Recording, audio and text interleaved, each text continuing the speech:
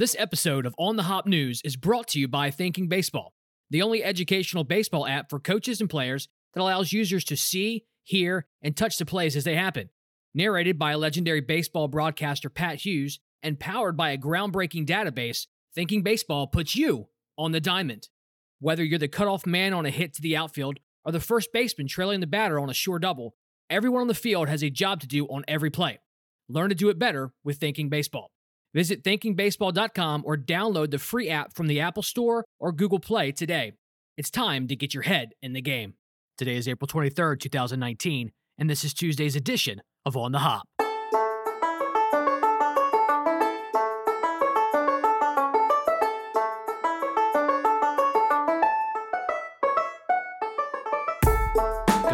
Good morning, baseball enthusiasts. Welcome to On the Hop, a daily baseball podcast focused on delivering up-to-date news from around the league. One step closer to the weekend. Let's get to it.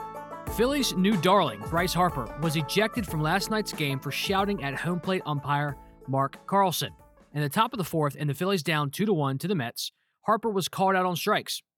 He was already upset due to a high pitch that was called a strike on the second pitch of his at-bat. After retiring to the dugout, he proceeded to watch the at-bat of teammate Cesar Hernandez, in which a similarly high pitch out of the strike zone was also called for a strike. Harper starts barking. Carlson tosses him.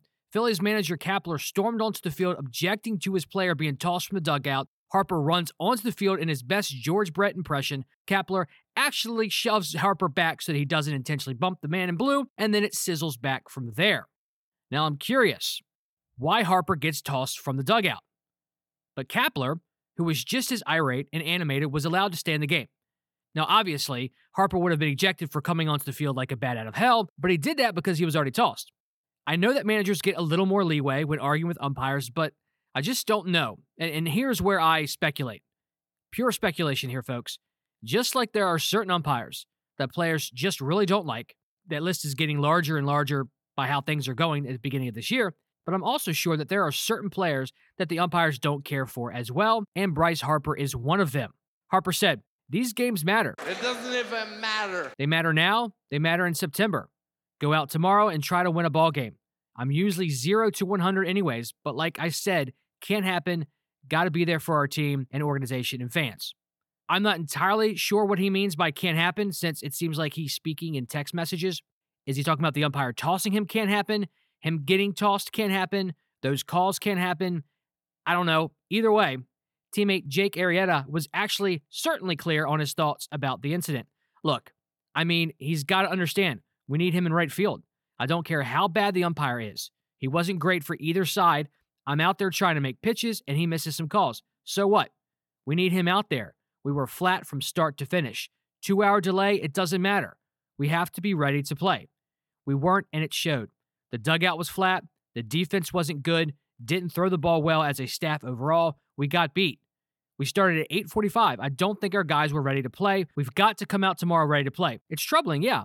I'm out there doing everything I can to win a game. I need my guys behind me, and they weren't. Doesn't get more clear than that. Following up with something I posted on Twitter yesterday, Braves first baseman Freddie Freeman had words for Indians pitcher Trevor Bauer concerning odd comments that Bauer had about his outing against the Braves on Saturday. Here's what Bauer had to say according to MLB.com. "It didn't seem like they wanted to hit tonight," said Bauer, who went 6 1/3 innings and held the Braves to 2 runs on 3 hits with 2 outs and 10 strikeouts, but used 120 pitches. "It seemed like they were looking to take pitches and foul pitches off. You've got to give them credit. They made me throw a lot of pitches, and they made me get out of the game in the 7th instead of the 8th or the 9th. So I guess good job on their approach to them." You really need to listen to the post-game interview. It's very interesting. Bauer looked very disinterested, and his tone while answering questions was almost salty, just bitter. Almost like he knows he did well and is pissed because his team couldn't hold the lead, but deflected that anger toward the Braves. Freddie Freeman, Braves first baseman, responded in this way. "We heard that. It makes no sense. I don't think he even knows what he is saying. It's 40 degrees out. He's a good pitcher, and we're going to try to work you. I think we're usually one of the most free-swinging teams there is. I think that comment is just, he hasn't done his research." He continues, "If it was 80 degrees, I think a lot of us would have hit some pitches, but it was 40. We were just trying to grind and grind and grind. He's a good pitcher. I don't know if he gave the right compliment to our team, but that's him, and he can say whatever he wants. Now, I know I'm a day or so late with this story, but I thought I would use it as a lesson of sorts. That lesson? Baseball players are just as petty as your coworkers. All right, let's head to the injured list. According to ESPN, Jacob deGrom remains on track to start Friday night after his MRI that he supposedly wasn't going to have. Probably sloppy reporting on my end, but we soldier on. It showed no damage. His test from yesterday morning came back clean. No problems whatsoever, the Mets manager said, later adding, "We got the answers we were hoping for." deGrom threw a 30-pitch bullpen session yesterday. He is lined up to come off the injured list and start the opener of a weekend series against Milwaukee at Citi Field. deGrom and the club said his elbow trouble likely was a result of altering his routine during the recent bout of strep throat. Only way I can see that connection is if he slammed his elbow on the table due to the violent nature of a cough. But what do I know? He's getting paid millions. Say what you want. Bleacher Report writes, the Boston Red Sox will be without pitcher Nathan Eovaldi for a significant amount of time after he reportedly has been scheduled for elbow surgery Tuesday. Ken Rosenthal of The Athletic reported that the right-hander will undergo surgery to remove loose bodies in his elbow, which I discussed yesterday as well.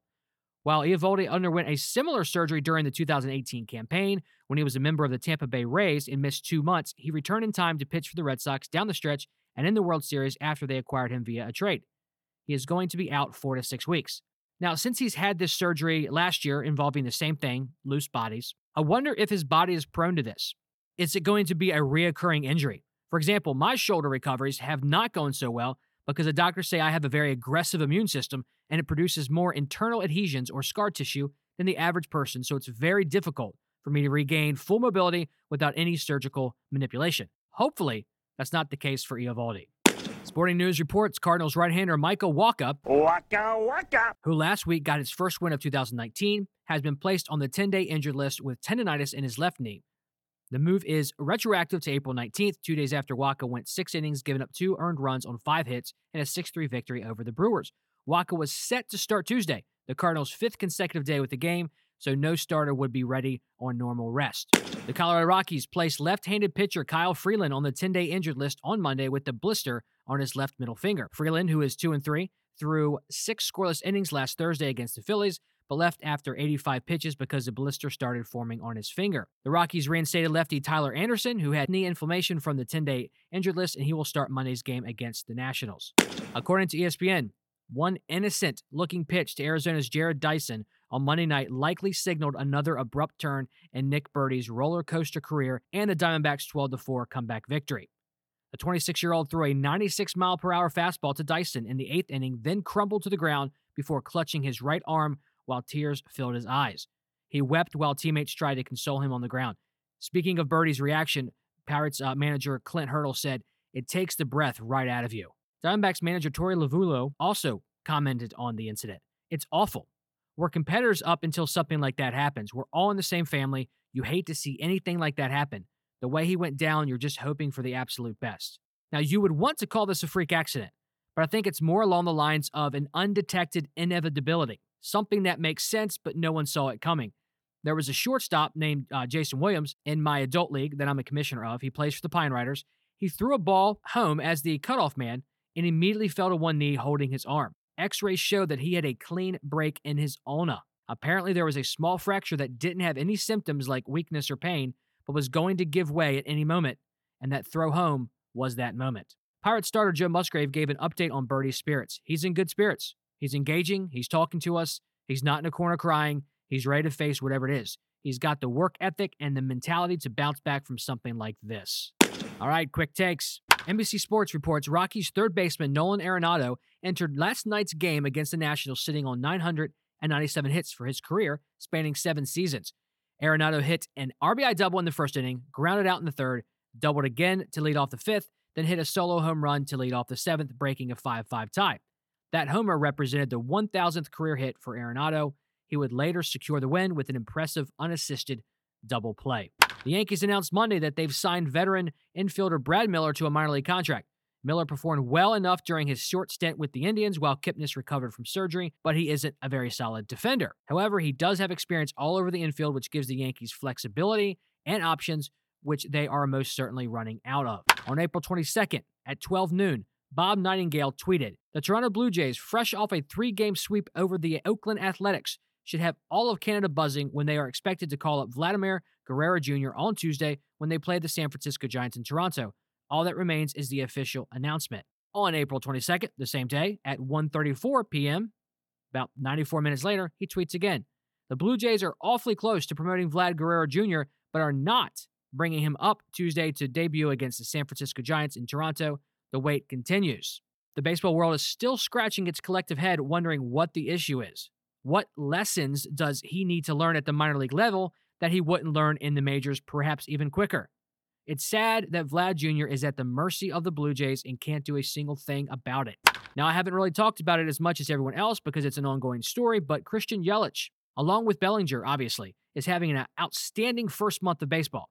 According to NBC Sports, Brewers outfielder Christian Yelich entered yesterday's series opener against the Cards, leading the league with 13 home runs and 31 RBI in 23 games to start the 2019 season. With 8 games remaining in the month, it appears that Yelich will end up with the best March-April of all time, depending on what stats you value. According to NFL.com, and a video tweeted out by the New England Patriots on Wednesday, Gronkowski is seen showcasing his best batting stance with the Lombardi Trophy during the Red Sox opening day last week. As receiver Julian Edelman delivers a pitch, Gronk squares up for a bunt, and clank. Hilarity ensues, and the Lombardi has itself a dent. You knew something was going to go wrong when you hand out the 6 Lombardi trophies, defensive back Jason McCourtney said, especially one to Rob Gronkowski with idle time. This is what happens when you let stupid athletes play the thinking man's game.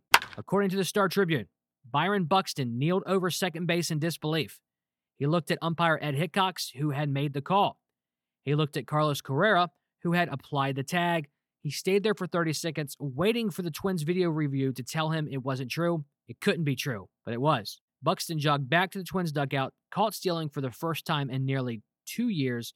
His franchise record streak of 33 straight successful steal attempts finally finished. And finally, Orioles. I seemingly always find a way to fit them into the podcast. Their catcher, Jesus Sucre, pitched a 1-2-3 top of the 9th inning in Baltimore last night in a 12-2 loss to the White Sox. The White Sox. Sucre's hardest pitch last night was 69.3 miles per hour, and his softest was 53.6. It was what he labeled a curveball, which means 69.3 miles per hour was his fastball. It's almost like he just constantly threw eephus pitches. If you don't throw hard, it's going to be hard for the hitters, he said. His pitching performance resulted in 2 soft ground balls and a high pop fly to right field. The Orioles, who have already sent utility man Hanser Alberto and first baseman Chris Davis to the hill this year, are the only team that has used multiple position players to pitch. The Orioles continue to stand out and are in a league of their own. That's all I've got for you today. This has been Tuesday's edition of On the Hop News. And don't forget, baseball is where we live. Life is just a place where we spend time between games. Talk with you tomorrow.